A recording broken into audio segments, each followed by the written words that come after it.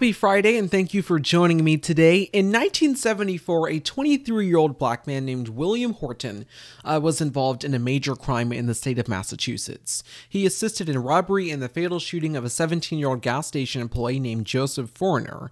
Horton later denied killing Joseph, that 17-year-old gas station employee, but he, along with his other two accomplices, they were convicted for first-degree murder. Ultimately, William Horton was sentenced to life in prison, and as time went by, he was approved for something called the Prison's Furlough Program. According to its policy, if you promise good citizenship, in this case, Horton could take occasional trips to go shopping, attend church, or spend time with his daughter. And at the time, it was normal for federal and state prisoners to be granted the right to do this. One of the major factors was good behavior in prison. According to History.com, criminologists and correction officers approved this furlough system because it was, quote, believed to ease tensions in the prisons. So while serving life or lengthy prison sentences, you could still maintain a normal life and also some sanity. In 1974, the New York Times reported that there was, quote, a growing confidence that officials have in the furlough program, which they say has a high rate of success. While a large proportion of the prisoners did not violate the furlough's terms and returned, in June of 1986, William Horton violated the terms and he did not go back either. Reportedly, he was driving his nephew's car without a license, and when he was pulled over, he did not surrender to law enforcement. Instead, he decided to crash that car and escape. All the way running up to Florida, and after that to Baltimore, Maryland. The following year, he was finally caught and arrested, but convicted of another crime. He broke into the home of a Maryland couple, reportedly beating the male and raping his girlfriend, in addition committing burglary. This is from History.com, quote, to many who heard about Horton's case on the news, his story was an example of how Massachusetts hadn't been tough enough on its prison population. Why was a convicted murderer on the streets to begin with? End quote. And the governor of the state of Massachusetts at that time, during this critical time in the state of Massachusetts, as they're grappling with this William Horton person, the governor of Massachusetts was a Democrat named Michael Dukakis. And that same year, Michael Dukakis was not just the governor of the state of Massachusetts, he was also a candidate for president of the United States. And that question, the question of why William Horton was on the streets to begin with, including the death penalty more broadly, haunted his presidential campaign that same year. In a televised debate, Al Gore, looking to seize his political moment and maybe capture the Democratic nomination for himself, just straight up asked Dukakis about the Horton situation. In the end, that didn't work out for Gore, but certainly it caught the Republican eyes. Dukakis did getting the nomination. And the Republican Party, they focused on that. They focused on that as a central issue for their campaign. Lee Atwater, the manager of Bush's campaign, said, quote, by the time we're finished, they're going to wonder whether Willie Horton is Dukakis's running mate, end quote. And so September 1988, 2 months before the presidential election, the Republican Party released an ad of William Horton in a mugshot, hounding him for his crimes and asking why Dukakis was so soft on crime, why he didn't support the death penalty, and just imagine who would be on the streets if he was elected president. History.com writes, quote, it was designed to expose Dukakis' policies on crime as weak, taking advantage of an issue that historically drove Republican votes. But it also used photos of Horton, including his mugshot, to panic prospective voters about black men and crime. If black prisoners were allowed out of prison, the ad implied they would commit crimes as heinous as Hortons in white communities, end quote. Here's that ad. Bush and Dukakis on crime. Bush supports the death penalty for first-degree murderers. Dukakis not only opposes the death penalty, he allowed first-degree murderers to have weekend passes from prison. One was Willie Horton, who murdered a boy in a robbery, stabbing him 19 times. Despite a life sentence, Horton received 10 weekend passes from prison. Horton fled, kidnapped a young couple, stabbing the man and repeatedly raping his girlfriend. Weekend prison passes. Dukakis on crime. Quote, weekend prison passes, Dukakis on crime. That nearly 30-second ad there, just hounding Dukakis for his stance on the death penalty and also for his stance on crime in the state of Massachusetts as governor. That became known as the 1988 Willie Horton ad released by the Republican Party. The following month at a presidential debate, the first question asked was directed to Michael Dukakis, and it was about the death penalty. The first question goes to Governor Dukakis. You have 2 minutes to respond. Governor, if Kitty Dukakis were raped and murdered, would you favor an irrevocable death penalty for the killer? No, I don't, Bernard, and I think you know that I've opposed the death penalty during all of my life. I don't see any evidence that it's a deterrent, and I think there are better and more effective ways to deal with violent crime. We've done so in my own state, and it's one of the reasons why we have had the biggest drop in crime of any industrial state in America, why we have the lowest murder rate of any industrial state in America. That answer, that moment at the 1988 presidential debate is what many political experts say was the premature death of the Michael Dukakis presidential campaign. That is when they say that George H.W. Bush had the presidency in his back pocket. And that's hard to refute because in the general election, George Bush had won more than 48 million popular votes. His opponent, Michael Dukakis, only got more than 41 million popular votes. And the Electoral College just made it clear. It just wiped the floor. For Bush, he swept the nation, earning a whopping 426 electoral votes. Dukakis only got 111. So yeah, a big electoral blowout. And the map was almost entirely red. Tally Mindelberg wrote in The Race Card, Campaign Strategy, Implicit Messages, and the Norm of Equality, quote, more than likely, the Bush campaign used the racial facts of the case intentionally, though subtly as part of the overall strategy to recruit white voters without drawing their racist label, end quote. To many, that Willie Horton ad in 1988 during the presidential campaign, released by the Republican Party, supported by the Bush campaign, although they did deny it, even if it was small, to many, it did seem racist. It played a huge role, even if it was small, it played a huge role in the 1988 presidential election. And that racist 1988 ad is what sort of opened up the door to a plethora of racial politics, of racial political attack ads. A whole new era of dirty politics that over the years has gotten filthier, but more clever as well. In the 1970s and the early 1980s, a professor at the University of Washington Law School named Derek Bell first wrote about something that would eventually become known as CRT, critical race theory. Essentially, this theory that many civil rights era actions are being stopped and reversed and drawn back. The authentic history of oppressed races is not being taught in schools, being covered up, being half taught, or just taught in a more positive environment. Recently, Republicans have took that and ran with it as if this were like terrible. We can't have this in our schools. Parents should demand to know what their kids are learning. Last week, Virginia held their elections for governor. And guess who won? Republican candidate Glenn Youngkin. It was him versus former Democratic Governor Terry McAuliffe. Going head-to-head in that race. And there were many factors that played into the ultimate result, but many people have been drawing from this particular moment at the gubernatorial debate when both candidates were essentially asked if parents should have a role in deciding what their kids learn. And I agree with your conclusion, Terry, that we should let local school districts actually make these decisions. But we must ask them to include concepts of safety and privacy and respect in the discussion, and we must demand that they include parents in this dialogue. What we've seen over the course of the last 20 months is our school systems refusing to engage with parents. In fact, in Fairfax County this past week, we watched parents so upset because there was such sexually explicit material in the library they had never seen. It was shocking. And in fact, you vetoed the bill that would have informed parents that they were there. You believe school systems should tell children what to do. I believe parents should be in charge of their kids' education. Mr. McAuliffe, 30 seconds.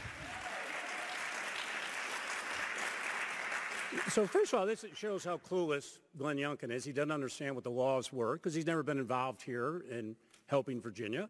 But it was not. The parents had to write to veto books, Glenn, not to be knowledge about it. Also take them off the shelves. And I'm not going to let parents come into schools and actually take books out and make their own decision. You vetoed it. So, yeah, I parents, you vetoed stopped the bill that I don't think parents should be telling schools what they should teach. I get really tired of everybody running. Quote, I don't think parents should be telling schools what they should teach, end quote. Republican Glenn Youngkin took that moment and turned it into a political attack ad, only including that specific line by the Democrat in the race, Terry McAuliffe. That became a central part of Youngkin's campaign, and it also played a major role in the election. Stephen Farnsworth, the director of the Center for Leadership and Media at Mary Washington University, said, quote, critical race theory is a 21st century version of Republicans' Willie Horton appeal, not necessarily as explicit, but not less effective, end quote. So this is a new era of racial dog whistle politics that is proving to be effective. If you just search up critical race theory right now, it is a major focus for Republicans. On the other hand, Terry McAuliffe focused on telling Virginians to not elect the candidate endorsed by President Donald Trump, former President Donald Trump. On that point, weeks before the election, there was an event held for the Republican in this race, and during that event, a flag that was flown at the Capitol on January 6th during that insurrection was used to pledge allegiance to. It was very weird, and Glenn Youngkin did not attend that event, and while getting Trump's endorsement, he tried to maintain a distance throughout the campaign. And as I said, there were many other factors as well, like what happened on Capitol Hill with Democrats' lengthy negotiations on infrastructure. By the way, we're going to have more reporting on that coming up later in the show, with Democrats finally being able to pass a bipartisan infrastructure bill. But in the end, for the Democrats, the anti-Trump message did not work. It appears that Republicans, well, at least Glenn Youngkin in this case, have found a new successful post-Trump message in order to win elections, and that is running on critical race theory. Recently in the news, it was reported that Glenn Youngkin's 17-year-old son tried to vote twice for his own father. According to the amendment of the U.S. Constitution, the 18th Amendment, the 26th Amendment of the U.S. Constitution, you must be 18 years or older to vote, but Fairfax County election officials are confirming that Youngkin's son tried to vote anyway. This is reporting from the Washington Post, quote, the 17-year-old son of Virginia Governor-elect Glenn Youngkin, a Republican, tried to cast a ballot in Tuesday's gubernatorial election twice despite being too young to vote, Fairfax County officials said in a statement released Friday. The statement, which identified the teen as Youngkin's 17-year-old son, emphasized that he did not end up voting and stated that he did not violate any state election laws. The Washington Post is not publishing the teen's first name because he is a juvenile and has not been charged with a crime. The teen walked into the voting precinct into the Great Falls Library on Tuesday, presenting his driver's license to election officials. When asked for a proof of identity, according to Jennifer Chanty, the precinct captain there, Chanty said in an interview with the Post that she realized who the teen was when she looked at his ID. Upon seeing his age, she said that she informed him that he must be 18 years to be eligible to vote in the state of Virginia. Under Virginia's election laws, the only time 17-year-olds can vote is in a primary election if they'll be 18 years old at the time of the general election. She said she offered to register him to vote for the next election, but the teen declined and walked out. About 20 minutes later, the teen returned, insisting that he be allowed to vote, saying that a friend who was also 17 had been allowed to cast a ballot. Chanty said, I told him, I don't know what occurred with your friend, but you are not registered to vote today. You're welcome to register, but you will not be voting today, Chanty, a Democrat, recalled saying. While Chanty had recalled the events as occurring Tuesday afternoon, a copy of her notes she took at the time showed she recorded the encounters as occurring in the morning.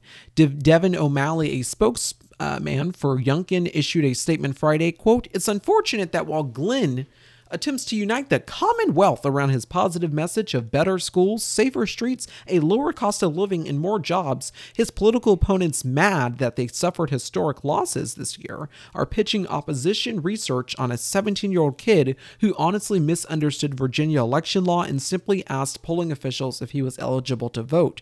When informed he was not, he went to school. End quote. When Governor-elect Youngkin takes office in January, the governorship and state house will be controlled by Republicans, but the Senate will be held by Democrats in a narrow majority. When there is a Democrat in the White House, a Republican gets elected governor of Virginia, and then when there is a Republican president, a Democrat gets elected governor of Virginia. So it sort of has this vice versa effect, and that's sort of how electoral politics has been going in the state of Virginia. That has been true since 1976, and that same trend happens in New Jersey all the time as well. Right after a presidential election, there are always consecutive elections held in the state of New Jersey and as well as in Virginia for the governorship, as well as their local elections as well. But earlier last week, incumbent Democratic Governor Phil Murphy, he defied those odds, effectively halting this historic trend and narrowly winning. The race was super close, less than 2 points off, and the Republican would have won, or there would have been a recount. That's how close it was. Despite Governor Murphy's victory, his Republican opponent, Jack Ciattarelli, initially did not concede, telling supporters last Friday in a Twitter video, quote, "No one should be declaring victory or conceding the election until every legal vote is counted. I don't want people falling victim to wild conspiracy theories or online rumors. While consideration is paid to any and all credible reports, please don't believe everything you read or see online. I promise you, whatever the outcome, the election result will be legal and fair." That's what he said last week, but today, 10 days later, Mr. Ciattarelli conceded in this race. Good afternoon, everybody. Thank you for joining us. Following Election Day, as vote by mail and provisional ballots were counted, I would speak with Mark Daley and ask him a single, very simple question. Can I win the election? And if I cannot, should there be a recount? Late yesterday was the first time, based on vote counts to date, that Mark Sheridan answered no, while also saying we would continue to closely monitor the vote counts. And so, I called Governor Murphy earlier today and congratulated him on his re-election and wished him well in serving the people of New Jersey. To those who are disappointed that I'm conceding, to those whose faith in our election system is shaken, to those who are angry that I'm not asking for a recount today, let me say this. I've worked every day and night for 22 months to become New Jersey's governor. If you think I'd be standing here today conceding if I thought I won this election, you couldn't be more wrong. I hate to lose. Ask Mayor DeSico. But I'm also someone who believes strongly in our republic, in our democratic processes. Enough votes have been counted. There does not appear to be a path to victory or the basis for a recount. Nor do we know of any systemic or widespread fraud. So no, I see no proof that this election was stolen. And the people of New Jersey don't like BS. So why not just tell people what you're going to do? So why don't you ask me again? Jack, will you run for governor in 4 years? That is exactly my plan. I'll be running for governor in 4 years.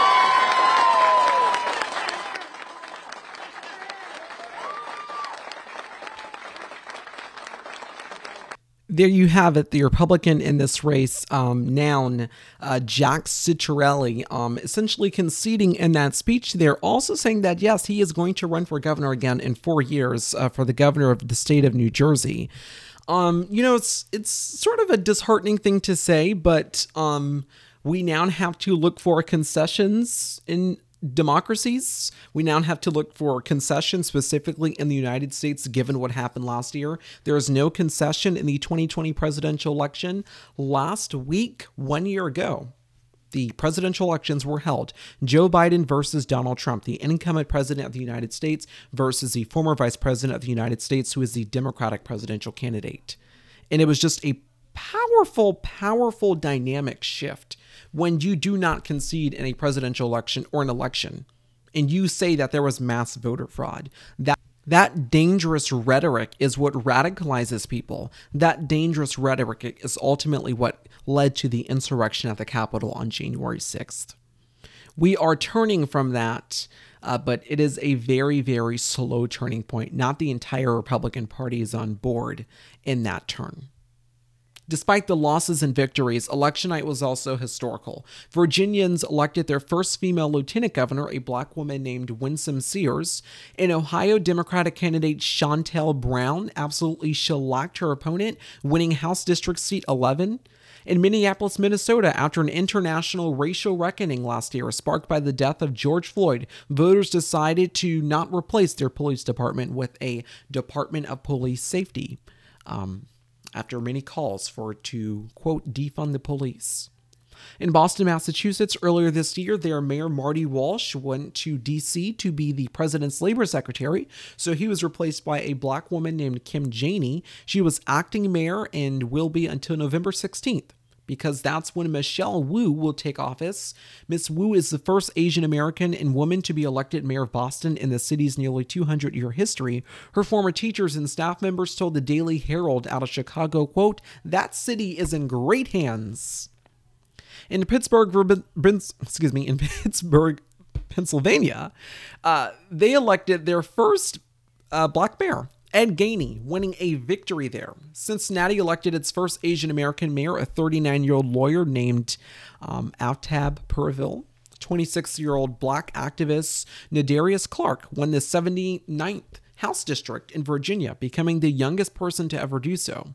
Detroit's Democratic mayor was just reelected. In Cleveland, voters have just elected a 34-year-old black politician to be their mayor. He will be Cleveland's youngest mayor in its history. He said in his victory speech, quote, "Tonight we celebrate, and tomorrow we are going to roll up our sleeves and do the work to move our city forward in a better direction," end quote. In New York, Alvin Bragg won the district attorney's race, becoming the first black DA in Manhattan. He's a former federal prosecutor and will play a vital role in prosecuting former President Donald Trump and his family for financial crimes. Ongoing investigations in that district carried right now and being held by the current district attorney, which is Cy Vance. In other states and cities, like here in Texas, voters went to the polls to vote for propositions and school board members. This was a very busy week in the news, and so was last week's. More to come tonight. Stay with us. Introducing Tide Power Pods with Cat and Nat. I love how much I could stuff into these machines. But that is such a large load. Don't the stains sneak through? Please. New Tide Power Pods can clean that whole situation. You just toss it in before the close. It's like 2 regular Tide Pods and then some power and then even more power. With 50% more cleaning power, even your large load got clean. How many kids do you have? Girl, I lost track. There's a lot of kids. And then there's a husband, and then there's me. That's a lot of clothes. So right now, the United States is dealing with a supply chain problem, and it's not just the United States. This is more so of an international issue. So if you're looking to get some Christmas gifts or get some early shopping done, now probably is the time, because it may not arrive or there may be an extreme delay. This was reporting from NBC News 3 weeks ago, trying to explain the supply chain to people who maybe still be flummoxed about this issue, and also providing some further reporting on the issue right after President Joe Biden announced that we were speeding up the ports in LA. More than a week after President Biden announced seaports here in the Los Angeles area would switch to 24/7 operations to speed up the supply chain, other kinks farther along the chain may be preventing that.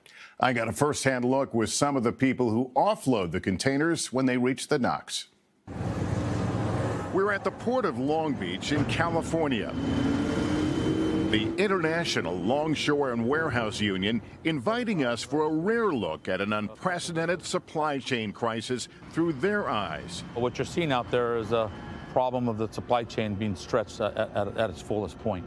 40% of U.S. imports come through this port and the neighboring Port of Los Angeles. Much of it stuck for weeks in a giant backup at sea. 81 massive ships currently in line waiting to unload. We were there to see one of the ships that had docked. It's going to take 10 days to offload the 6,200 containers on this ship alone. But the time it takes to get that cargo to its final destination will be determined by other potential choke points in the supply chain. President Biden recently touted 24/7 operations here as a way to ease the backlog. Today's announcement has the potential to be a game changer. But so far, workers say not much has changed. Frank Ponce de Leon has been a crane operator for 25 years, telling us dock workers who have been on the job throughout the pandemic stand ready to move cargo around the clock, but they've been given few orders to do so. Since they announced 24/7, have your workers' lives changed appreciably? No, they have not. He says there's no shortage of workers at the local dispatch hall. Have a good day. Union leaders stressing dock workers are available 24/7, but it's not up to them when they're called to work. Is it frustrating to you that so much attention on the supply chain is coming here on the ports? Yes, it is. This is not a LA Long Beach problem. This is greater than that. Other parts in the supply chain need to be in tune with working 24/7. The next link, trains and trucks, moving all those goods out of the port. Drivers like Josue Alvarez, who says sometimes he waits all day for a single container. 6 to 8 hours a day, waiting in line, sitting in line. There's also a shortage of equipment for moving containers, and storage warehouses are so full, some drivers are parking them on city streets. This is my driveway, and we're getting blocked, as you can see. Clogging up residential neighborhoods near the ports. Have a great day. Thank you. Nationwide, the supply chain crisis has led to empty store shelves and soaring prices, and it's likely to get even worse. With a record shortage of truckers, the trucking industry is down 80,000 drivers. Would you call this an emergency? Well, it's certainly getting to a crisis level. Derek Leathers is the CEO of Werner Enterprises, one of the largest trucking companies, delivering goods across North America. He told us solving this growing crisis will not be easy. So the ports is where it starts. It's the most visible piece, but the problem is a lot more complicated than that. It's a combination of rail speeds, truck availability, warehouse space, and ports, all of which are being stressed to their absolute capacity right now. And there's no let-up in consumer demand for imported products. Once again, that was reporting from NBC News there. NBC News host Lester Holt reporting on the United States supply chain shortage, as well as this international issue that we are currently grappling with worldwide. I did tell you guys a story about how on Valentine's Day this year, my grandmother had mailed something here to my family here in Texas. And we still have not received that. I'm sure those chocolates and those teddy bears were very, very nice. But that still has not come in the mail. We often joke that it's going to arrive on the next Valentine's Day because it has been a very, very long time.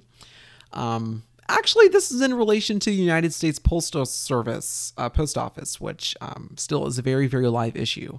As Louis DeJoy, who is still in office as the Postmaster General, is now also saying that, yes, Christmas this year, well, when it comes to mailing things and packaging and also shipping things, well, that's not necessarily going to go well as intended. So both supply chain shortage, but also like problems with like mailing things as well.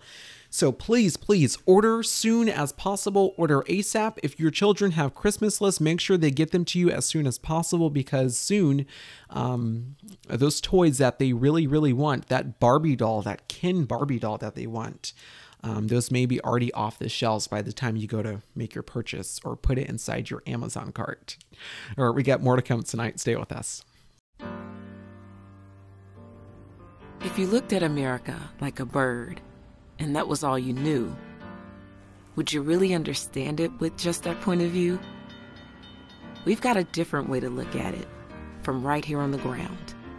We don't just see United States, we see United Towns. From where we sit, just down the street, near the post office, by the park, when we stop and look around, what we see are sparks. Sparks of hope, of compassion, of communities who stand firm, when neighbors lift each other up, expecting nothing in return. We're grateful for what you bring, and all the sparks you've shown, and the thousands of towns that we get to call home.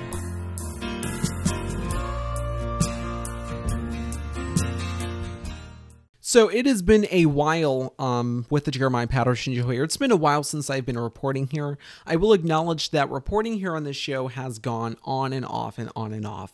I report and then I come back 2 weeks later or a month later to do new reporting.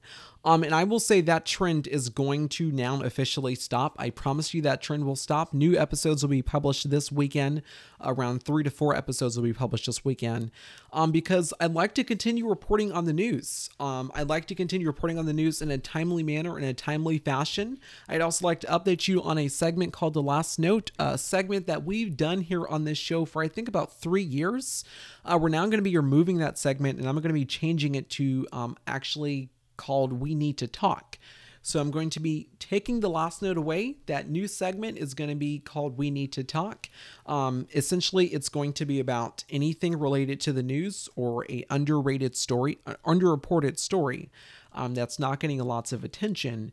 But the Jeremiah Patterson Show is back in full motion. New episodes will be out every Saturday and Sunday. Of course, specials will be out throughout the weekdays, but this weekend is going to be an exception to that Saturday and Sunday rule because more new episodes will continuously be posted as there's lots and lots of news to get to. All right, thank you very much for listening to this very special episode of the Jeremiah Patterson Show on the 2021 elections. All right, we've got more to come in the days ahead. Have a great day. Remember to stay positive and inspired. And as always, take care.